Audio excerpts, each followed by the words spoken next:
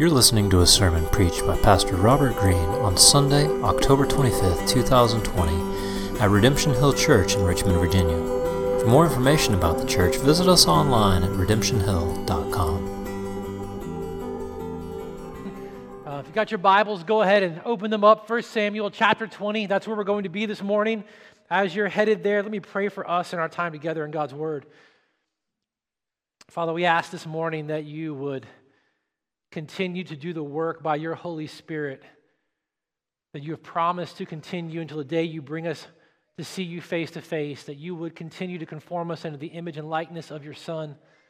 This morning we ask that as we go through your word, that you would expose to us the glory of your faithfulness, the security of your steadiness. Lord, that we would find our hope, we would find our peace, we would find our safety in your goodness and in your faithfulness. We ask this morning that you would do that by your Spirit in our hearts in Jesus' name. Amen. There's just a step between me and death. That's how David describes his life in his world as we pick up the story this morning. And here's what we know as we come together and open up God's word this morning. We know at least this much, that our world and David's world, though separated by time and distance, are more similar and more alike than we may want to even recognize. Our world, like David's, can be a place of very real danger, a place of deep disappointment, a place of confusion, a place of betrayal, sadness, and sin. Microscopic viruses threaten our well-being. Elections and appointments, cancer diagnoses, injustices, gossip, slander, job loss, market depressions, on and on we could go. If we're really honest, we can get to the place in our own hearts where it feels like there's just a step between ourselves and death. Security.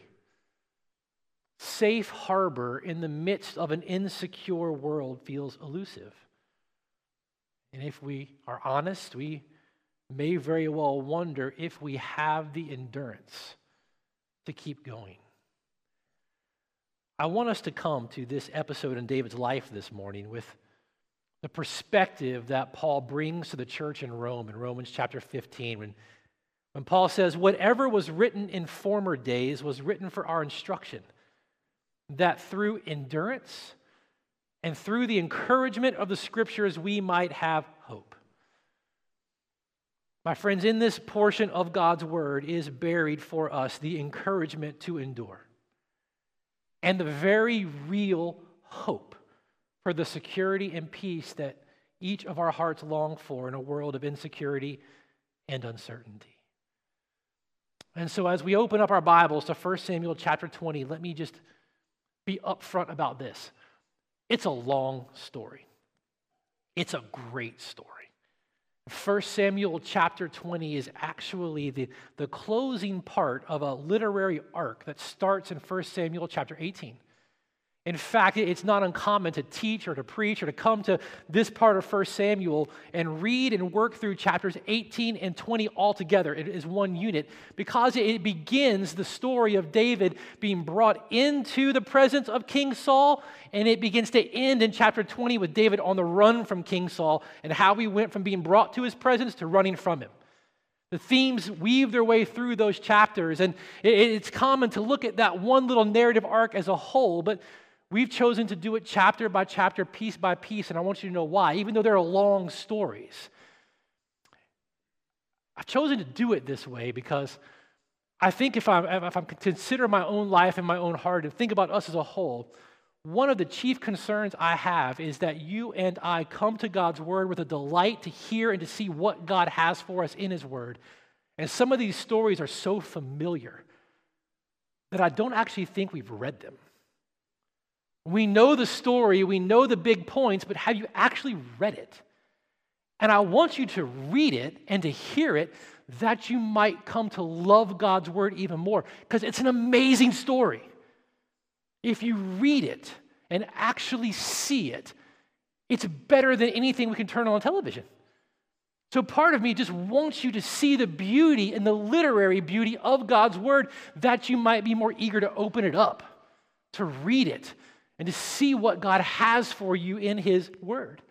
And so this morning, we're going to go through this chapter, and we're going to do the best that we can. I'm going to do the best that I can by the aid of God's Spirit to help you see this story, to see the beauty in it, to understand some of what's going on, that we might come to see what God has for us in it when it comes to how you and I find security and peace in the midst of an insecure and uncertain world.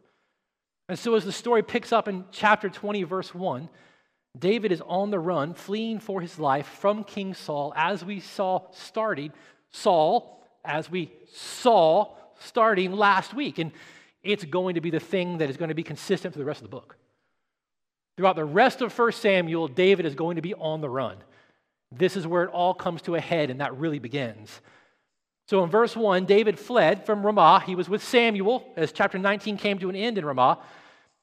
And he came and he said before Jonathan, "What have I done? What is my guilt? And what is my sin before your father that he seeks my life?" Now, a lot's happened since we last saw Jonathan. The last time we saw Jonathan was back at the beginning of chapter 19, when Jonathan went to his dad, to King Saul, to plead David's case on David's behalf. And you might remember, Saul listened to the words of Jonathan, and he said, "I won't lay a hand on David. David is not going to die." And Jonathan went back to David and said, my dad said, "You're okay." And then Jonathan went back about the appointments that were his to do as prince. And we know as the rest of the chapter unfolded, Saul didn't keep his word. Over and over again, he sought to take David's life. And so here as chapter 20 begins, David has made the dangerous journey back to Gibeah, back to Jonathan and Saul's hometown. He has gone into enemy territory because he's seeking answers. He's looking for answers. But I want us to take a moment and just consider the questions that he asks. What have I done? What is my guilt? What is my sin? Did you hear that? The thing he's first concerned with when it comes to the discord between he and Saul is what's he done to bring it about. He's been nothing but upstanding and loyal to Saul throughout the entire story. Yet in David, there is still a willingness that he has in his heart to have someone that he trusts point out his sin to him. So much so that in just a little bit, in David and Jonathan's conversation, you'll see it in a minute in verse 8, David says, "If there's any guilt or sin within me, I'm willing to pay the price." This is staggering. This is a man who has been nothing but loyal and upright towards a man who's done nothing now in the last bit but seek to kill him. And his first concern is, what have I done? Where's my sin in the situation? And I don't want to move too quickly through the story and miss the moment to at least ask and allow you to ask yourself, how do you typically respond to mistreatment when you're wronged? How do you typically respond when someone misjudges you, speaks against you, wants to do harm to you, or has dealt harm to you? Friends, David can respond the way he does here in the story because his heart is resting in the goodness and steadfastness of a sovereign God. Apart from his heart being secured by who God is for him, his response could be shaped by nothing but fear. He could act as though he had to find any other refuge out there but the Lord. And the same holds true for you and I. When our hearts are resting deep in the enjoyment of God's grace towards us, we are free, even in moments like this, to respond differently.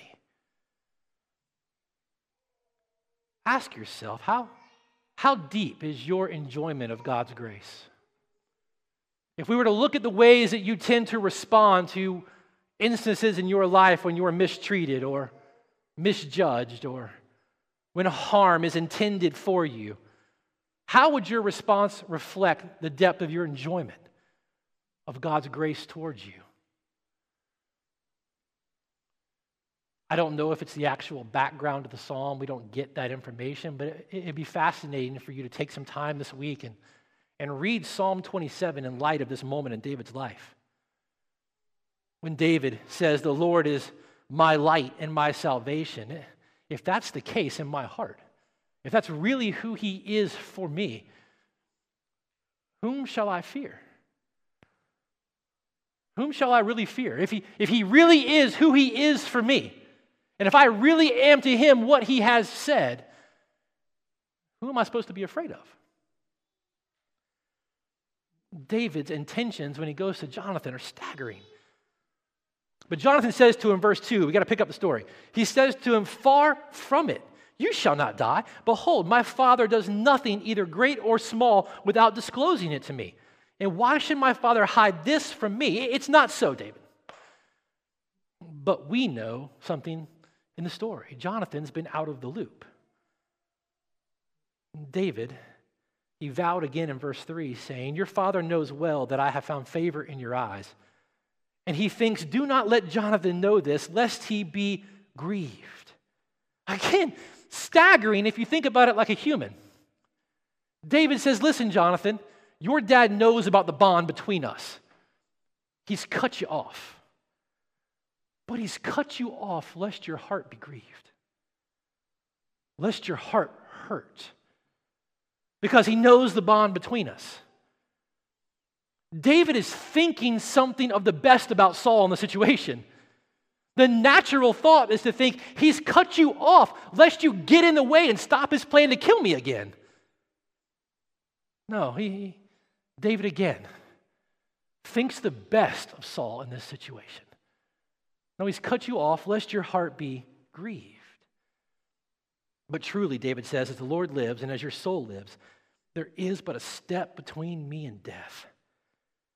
And then Jonathan said to David, "Whatever you say, I will do for you." And we pick up right here one of the central themes running through this entire narrative arc in chapters 18, 19, and 20. And that's the theme we've seen over and over again of covenant loyalty. The challenge in front of Jonathan is immense. We've seen over and over again, if he is to remain faithful to David, to keep his covenant with David, to keep his promise and his loyalty to David, he's going to have to say no to his family. Jonathan is going to have to discern for himself who it is that's going to be king and what it's going to mean to submit. And I wonder, and maybe in eternity we'll find out, it certainly wouldn't be far-fetched to think that when Jesus was teaching in Luke chapter 14, and he said, "If you want to be my disciple, anyone who wants to come after me and follow me, if you want to be mine, there can be no greater loyalty in your heart than your loyalty to me. If you want to be my disciple, you must be prepared to hate your mother, hate your father, hate your family." He's saying, if you want to be mine, if you're going to follow me, there can be no greater loyalty in your heart than your covenant loyalty to me, your king. This is what's happening in the decision before Jonathan right here in this moment. And so the story, as it picks up in verse 5, David has thought of a plan that with Jonathan's help will help to unveil or reveal before both of them Saul's intentions towards David. How can he know where Saul's heart is towards him at this point? Last time we heard of Saul, the Spirit of God had stopped him, stripped him naked, left him laying down on the ground prophesying. Has something in his heart changed? Did that do something in Saul? What's his intention towards David at this point? Well, David's got a plan to figure it out. David said to Jonathan, "Behold, tomorrow is the new moon, and I should not fail to sit at table with the king." That's the expectation. David's in Saul's court. The expectation is he's going to sit at the table for the festival. But here's the plan. "Let me go, that I may hide myself in the field until the third day of the festival at the evening. If your father misses me at all, then say, 'David earnestly asked leave of me to run to Bethlehem, his city, for there is a yearly sacrifice there for all the clan.' If Saul says, 'Good,' then it will be well with your servant. But if he's angry, then know that harm is determined by him. So David's plan is simply this. He has set up a way to devise and to expose what Saul's intentions towards him are. His absence and Saul's response are going to help clarify it. If David's gone and Saul is angry, then we can understand that Saul has intentions towards David. If Saul's okay with it, then Saul's heart towards David is changed. So in verse 8, David says, "Therefore, deal kindly with your servant, for you have brought your servant into a covenant of the Lord with you." David is reaching back to what we learned about in chapter 18 of this covenant that Jonathan initiated with David. Jonathan, having recognized that God was indeed bringing salvation to his people through this man, the one who had gone between the armies on behalf of God's people and defeated the Philistine, that God was bringing salvation through this man. So Jonathan, the greater, the prince, the crown heir to the throne, initiated a covenant with David, the shepherd boy. And in that covenant, as a sign of his commitment, he takes off the robe, the royal robe of his position, gives him the sword, his royal sword, his power. He hands them to David as a sign of covenant commitment. David is reaching back into that promise of commitment and loyalty. And he's saying here, deal kindly with me. You've committed yourself to me before the Lord. But if there is guilt in me, kill me yourself. For why should you bring me to your father? Why wait and let him kill me? If I'm guilty, if it's my sin that's brought all this trouble about, then just go ahead and do it yourself. Go ahead and kill me. And Jonathan said, far be it from you. If I knew that it was determined by my father that harm should come to you, would I not tell you? I mean, all along, if I knew that this is really what he wanted to do, don't you think in my commitment I would tell you? And again, we're seeing where Jonathan's loyalty really is. And in verse 10, David said to Jonathan, well, who will tell me if your father answers you roughly? It's a smart question on David's part. I don't think David is deeply doubting Jonathan's commitment. I think it's a smart question. Jonathan could have every intention in his heart to keep his covenant with David and go to his father and face an immense pressure from his father to not keep his promise to David. And if Jonathan in that moment gives in to that pressure, fails to keep his promise with David, tells his father of he and David's plans, how is David going to know that Jonathan crossed him in that? Or even worse, what if Jonathan goes to his father just as the plan has been written? And Saul, knowing that there's a connection between Jonathan and David, what if he kills Jonathan? David doesn't know, he's hiding out in the field. How will David know whether or not Saul has good or ill intentions towards him? How are you going to tell me? It's a fair question.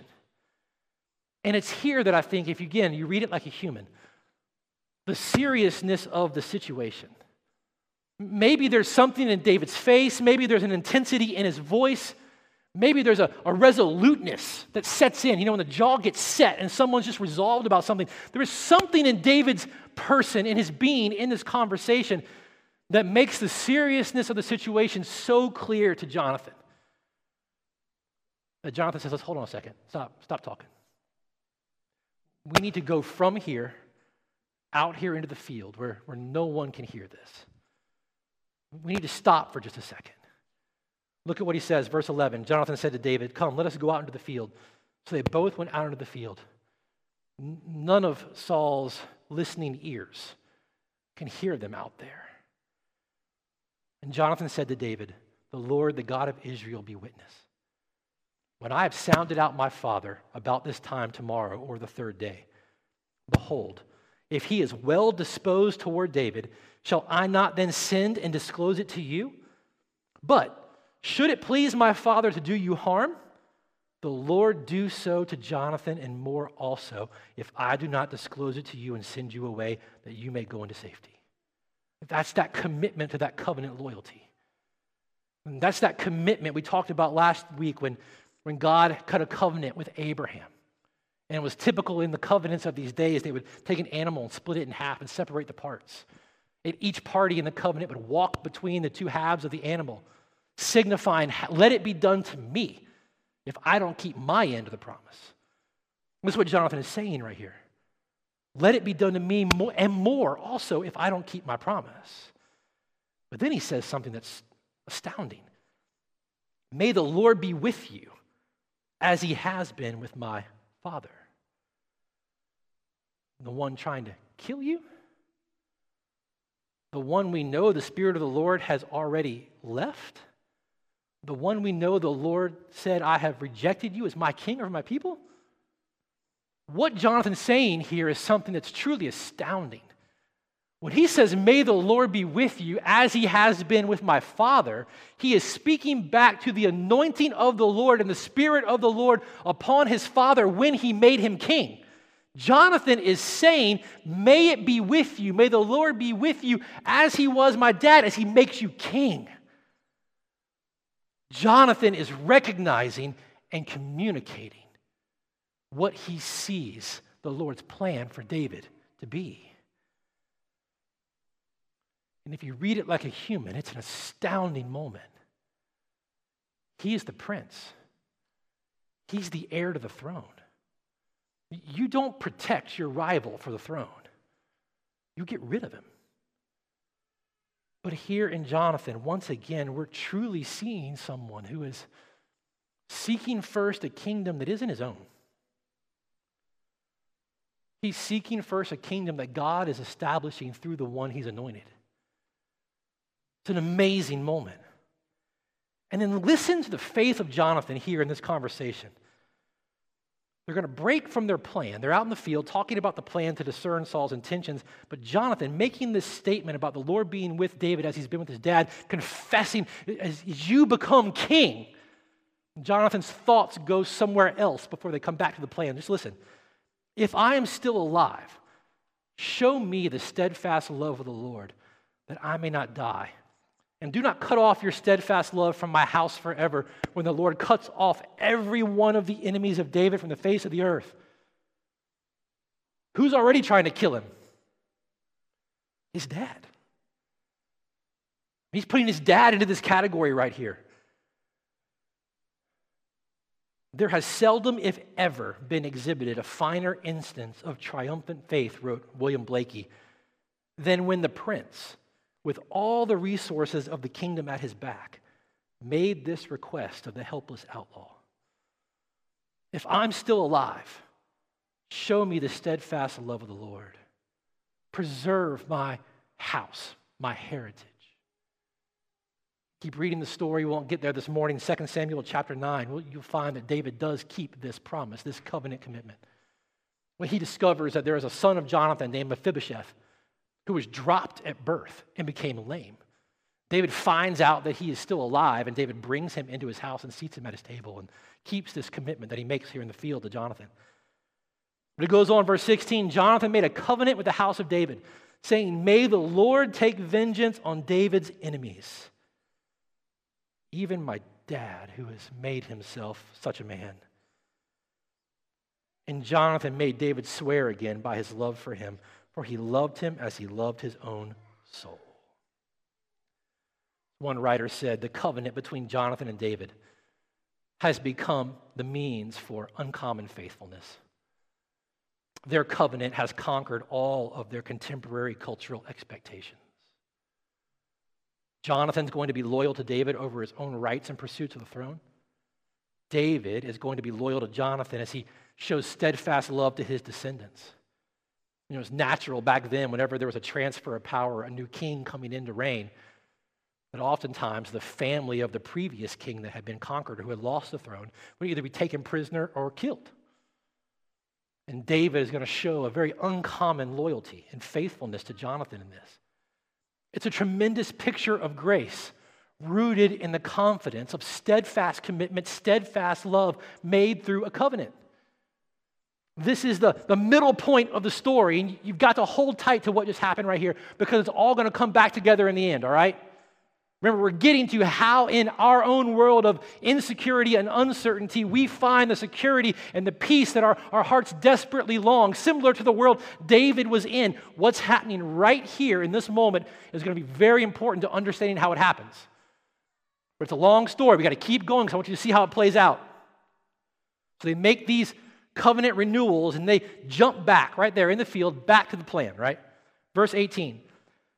Jonathan says to David, "Tomorrow is the new moon, and you will be missed because your seat will be empty. On the third day, go down quickly to the place where you hid yourself when the matter was in hand, and remain beside the stone heap. And I will shoot 3 arrows to the side of it, as though I shot at a mark. And behold, I will send the boy, saying, 'Go find the arrows.' And if I say to the boy, 'Look, the arrows are on this side, if you take them, then you're to come. For as the Lord lives, it's safe for you, and there is no danger.'" So there's the first signal, right? I'll shoot the arrows here, and if I say they're over here, go get them, then you know Saul's intentions towards you are good. It's safe for you to come out from behind the stones and make your way back to the table. But if I say to the youth, "Look, the arrows are beyond you," then you have to go, for the Lord has sent you away. Remarkable thing he says right there. It's going to be important in the remaining chapters of 1 Samuel when we see David on the run over and over and over again, hiding in caves, running for his life. It's not Saul that sent you away. It's not Saul's madness that you're having to leave. No, the Lord has sent you away. Very important to remember as the story continues on. Verse 23, "As far as for the matter of which you and I have spoken, behold, the Lord is between you and me forever." I'm committed. And so the day of the party comes. Plans have been made, been clarified, what's going to happen, how we're going to communicate, how the outcomes are going to be determined. And so the day of the party shows. Verse 24, "David hid himself in the field, and when the new moon came, the king sat down to eat food. The king sat on his seat as at other times on the seat by the wall," back to the wall. I like that. I get that. I don't like to be in restaurants or places where my back is to the door. I don't like people back here when I'm up here. It's very weird. People sitting in the balconies up here, like even my own family was up there at 8:30. It's very weird. You're behind me. It's, I trust you. I don't think you're going to do anything to me, but it's weird. Saul, you can imagine in his own paranoia that we've seen, he sits with his back to the wall. No one's coming in to sneak in on him. And everything else was as it normally is. Jonathan sat opposite, Abner sat by Saul's side. But David's place was empty. Yet Saul did not say anything that day, for he thought, something has happened to him. He's not clean. Surely he's not clean. I mean, there could have been any number of reasons for a man like David, who was a warrior, to find himself ceremonially unclean. So Saul says, surely, if he's not going to be here without asking my permission, then it must be because he's unclean. It doesn't seem to dawn on Saul that maybe David's not there because you've tried to kill him a handful of times. I mean, this is just a fruit of the way Saul's sense of power and control has so diluted his mind and his heart that he actually thinks, though he's tried to kill this man a handful of times, he wouldn't dare not show up and take this seat without my permission. I mean, he's become that guy. And you all have a caricature of that guy in your mind. So diluted by power and control, no matter how poorly they treat you, they can't even begin to think that you wouldn't show up simply without their okay. That's Saul. But on the second day, the day after the new moon, David's place was still empty. Now here's the thing, there wouldn't have been a high likelihood that if he was just unclean ceremonially, that he would not have gone through the appropriate channels to render himself clean by this time. So not being there the second day is a little sketchier. And Saul wants an explanation. And so Saul says to Jonathan, his son, over and over again, the emphasis is there because the decision, the weight, what's at stake is so important. Why has not the son of Jesse, doesn't even call David by his name, Why has not the son of Jesse come to the meal, either yesterday or today? So just as they had devised, Saul's inquiring about David's absence, so now phase 2 of the plan has to go into act, right? They had said, what if he asks? And they had made a plan for what Jonathan is going to say, right? Now listen. Jonathan answered Saul, David earnestly asked leave of me to go to Bethlehem. Okay, that's what they had said, right? He said, let me go, for our clan holds a sacrifice in the city, and my brother has commanded me to be there. So now if I have found favor in your eyes, let me get away and see my brothers. For this reason, he hasn't come to the king's table. Is that the answer that David and Jonathan had agreed on? Jonathan embellished the story just a little bit. I mean, reading it like a human, I think Jonathan is one of those uncomfortable talkers. Right? The Bible is not encouraging or prescribing the deception that's at hand here. It's simply reporting it. And when Jonathan was required to give this answer to his dad, he got uncomfortable. And he said more than he should have. And in saying more than he should have and more than he and David agreed upon, he actually let the cat out of the bag about what's going on. You see, technically right here in Jonathan's answer, when he says that David asks, let me get away and see my brothers, he uses the exact same phrase in Hebrew that means let me escape. The same one used 5 times in chapter 19, speaking of David escaping all of Saul's attempts on his life. The exact same word, the exact same phrase that Saul used with his daughter Michal in chapter 19 when he said, why have you deceived me? After she helped David escape, so that he has escaped. In his nervous chatter with his dad, Jonathan actually let out the heart of the plan. And so Saul's anger was kindled against Jonathan.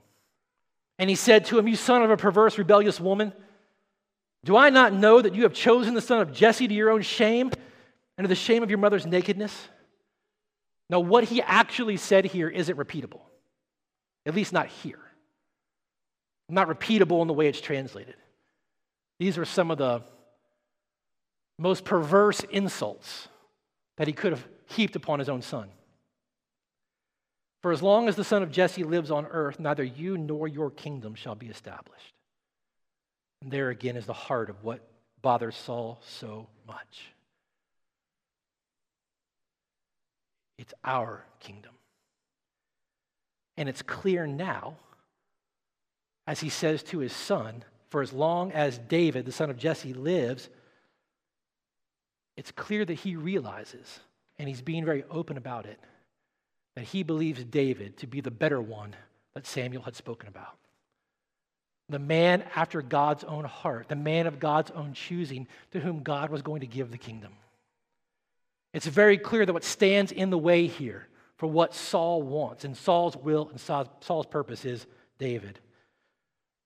And so he says, therefore, send and bring him to me, for he shall surely die. What a moment for Jonathan. One more time.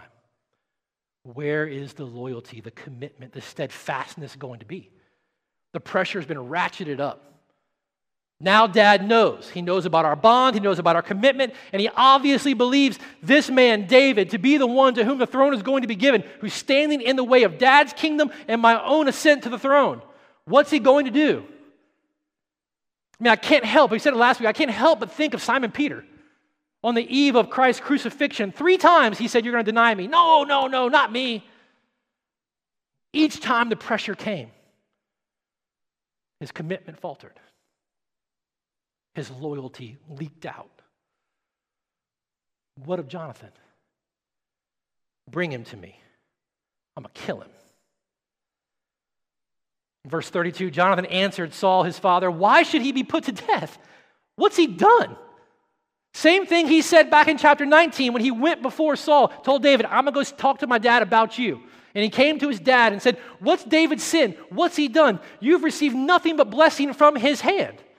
Last time Saul was like, oh yeah, you're right. I won't touch him. This time, Jonathan says, what's he done? And it's almost as if it's in the middle of Jonathan's sentence. Like he's speaking, like tensions are escalating. What's he done? Saul hurled his spear at him to strike him. Not when Jonathan had finished, not when the conversation was over. Jonathan pleading, why put him to death? What's he done? Saul hurled his spear at him to strike him. And in the understatement of the entire chapter, Jonathan knew that his father was determined to put David to death. And in doing what he has done, Saul has now identified his own son with David. And his own son is now the target of the same spear that Saul sought to pin David to the wall with 3 times already. And Jonathan arose from the table in fierce anger and ate no food the 2nd day of the month, for he was grieved for David because his father had disgraced him. One writer said, Saul depicts a soul depraved by its rebellion against God. He now sees shame in righteous conduct. He applies false guilt to motivate others to sin, and his vision is bounded by the greed of what he and his family might possess.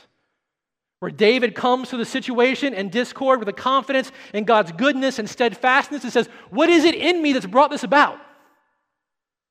What's my sin in this? What do I need to repent of that this might be restored?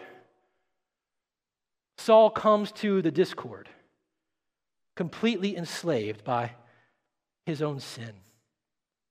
Another writer said, I wonder whether Saul would have followed the path if he could have seen the man that sin would make him to be.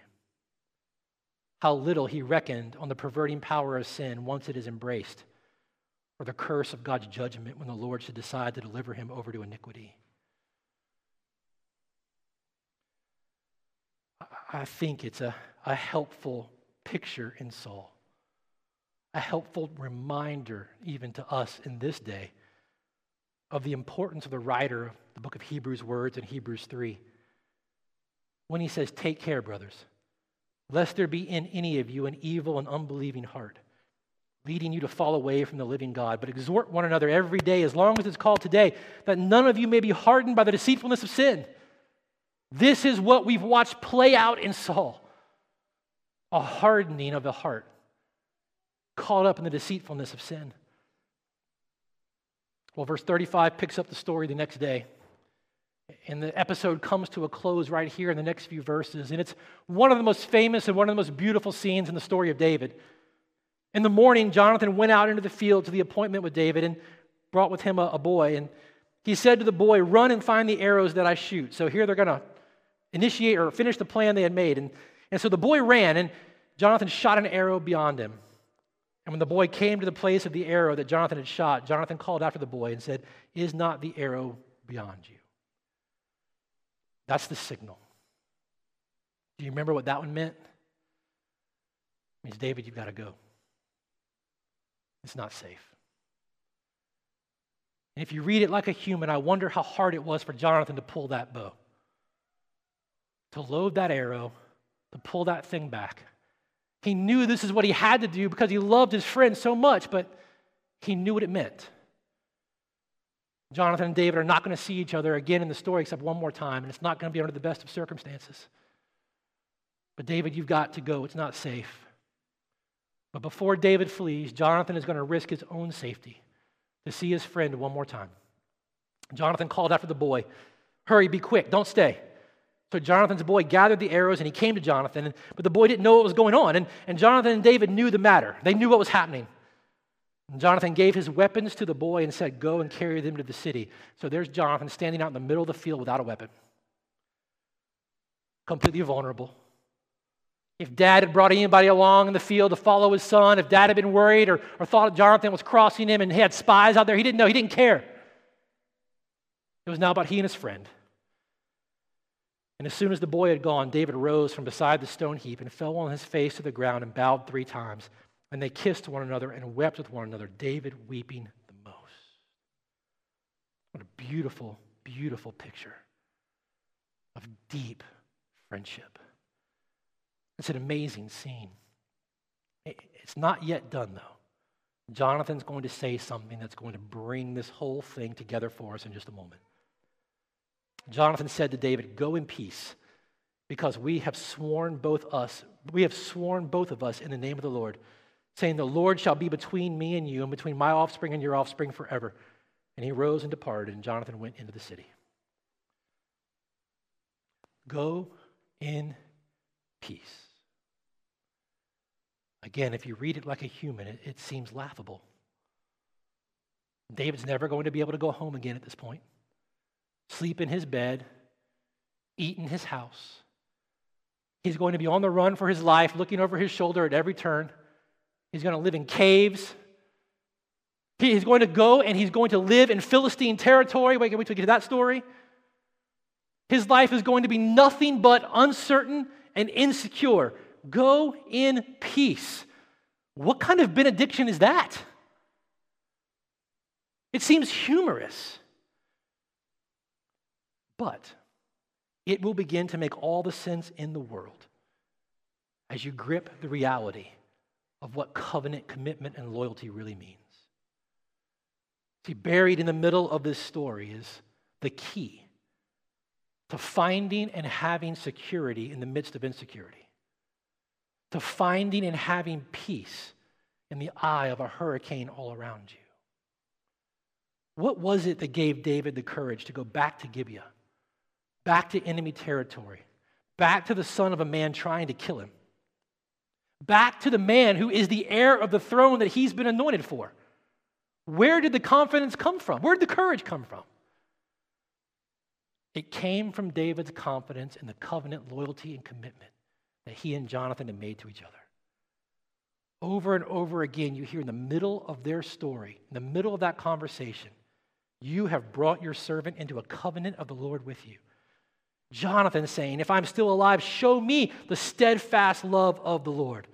Jonathan making a covenant with the house of David, saying, may the Lord take vengeance on David's enemies. At the heart of this story is the depth of covenant and the promise of steadfast love and commitment.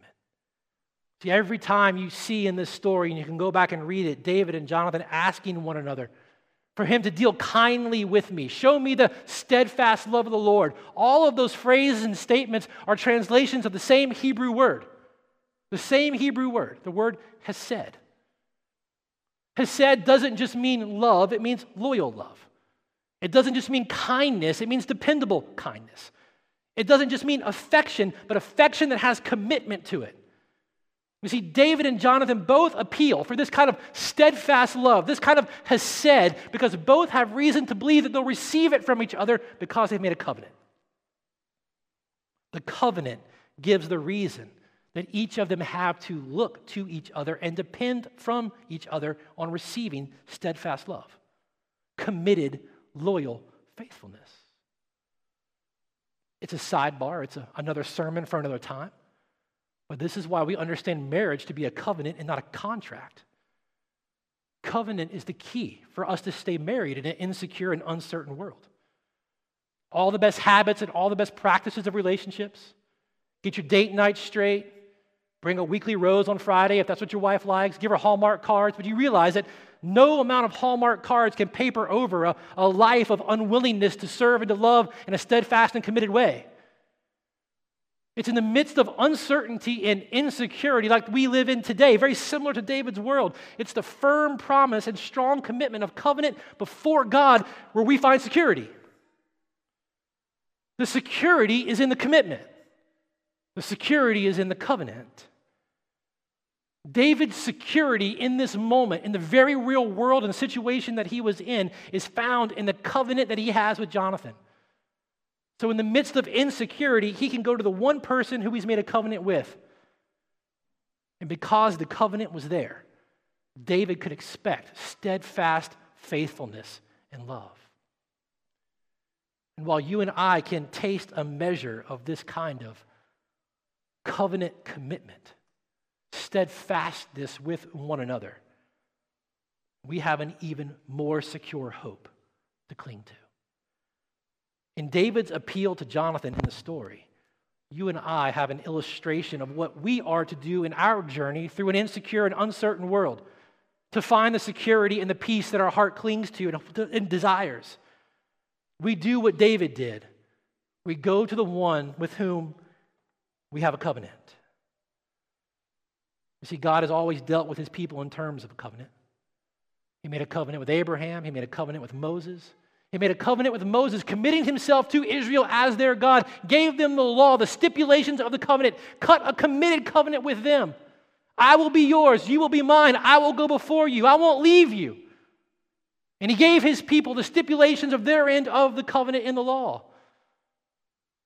And in every single case, the story goes, if you go back and read it, God's people fail to keep God's covenant, even though God faithfully keeps his end of the covenant and commitment and promises.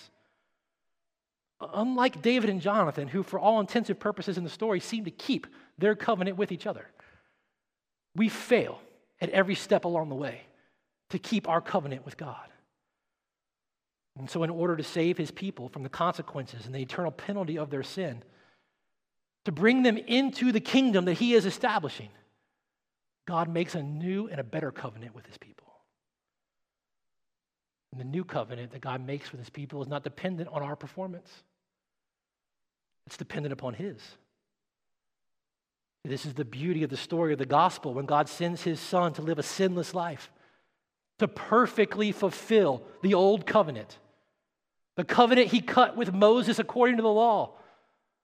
And when Jesus lived the life perfectly, in joy and dependence upon the Father that we were created to live, he then died on the cross, bearing the penalty for our covenant unfaithfulness, for all the ways we failed to keep the covenant.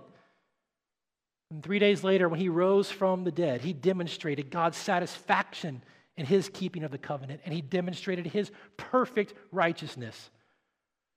So that by Jesus' life, his death, his burial, his resurrection, God provides us with a new covenant, whereby we can be assured of our forgiveness, of his forgiveness of our sins, of our state of forgiveness with him, and of eternal life in his presence. You see, in order to be saved, all we need to do is grip this covenant as our only hope and promise for salvation. And this covenant that God has made, he has secured once for all. It can't be undone. You only need to embrace it as your own. And how do you do that? You do it by acknowledging your inability to please God by your own effort, and by trusting in the work of Christ on your behalf. Through the repentance of your own self-righteousness and your own sin, that which Saul was utterly unwilling to do, just owning your inability to keep the covenant law of God and resting in what God has done for you in his Son, you enter into this eternal covenant with the Lord and all of its benefits and blessings. You enter into the promise of the one who is steadfast love and faithfulness. Friends, don't forget what David shows us this morning in this story. In confusion, in trouble, in a world of insecurity and uncertainty, to find and to have the security and the peace that our hearts desire and crave, you only have to take yourself back to the one who's made a covenant with you. There is the only recourse in a world of uncertainty. David, as he penned the 27th Psalm, and maybe it was this season of his life that was occasion for it, he said, "One thing have I asked of the Lord that I will seek after, that I may dwell in the house of the Lord all the days of my life, to gaze upon the beauty of the Lord and to inquire in his temple, for he will hide me in his shelter in the day of trouble. He will conceal me under the cover of his tent. He will lift me high upon a rock." Friends, have you entered into this new and better covenant that God has made for us through his Son? If not, I would urge you to do so today. He is the God of steadfast love and faithfulness. He is the one who is merciful for all of eternity. He is the one who has cut this covenant with us with the life, death, and resurrection of his Son. Will you receive him? Friends, let me pray for us this morning as we prepare to respond. Father, my heart is always, it's always looking for some kind of trick. My heart is always suspicious. My heart is always looking to balance relationships in a way that I can always protect myself and come out okay. Lord, there is no greater place of security. There is no greater place of peace. There is no greater place of hope and joy than in resting deeply in the covenant loyalty and steadfast love that you have promised and continue to show to us.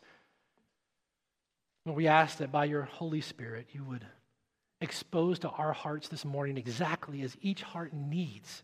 You would expose to us the refuge, the place of peace and security, the place of true hope that is ours as we receive your covenant to us by faith in your Son. Let that be sweeter and more desirable than any place we try to run to in this world. Lord, let us know what it is to enjoy the depth of your steadfast love and grace to us in the midst of uncertainty and insecurity in a new way today. We ask that you would do that in Jesus' name. Amen. You've been listening to a sermon preached by Pastor Robert Green on Sunday, October 25th, 2020 at Redemption Hill Church in Richmond, Virginia. For more information about the church and to hear other sermons like this, visit us online at redemptionhill.com.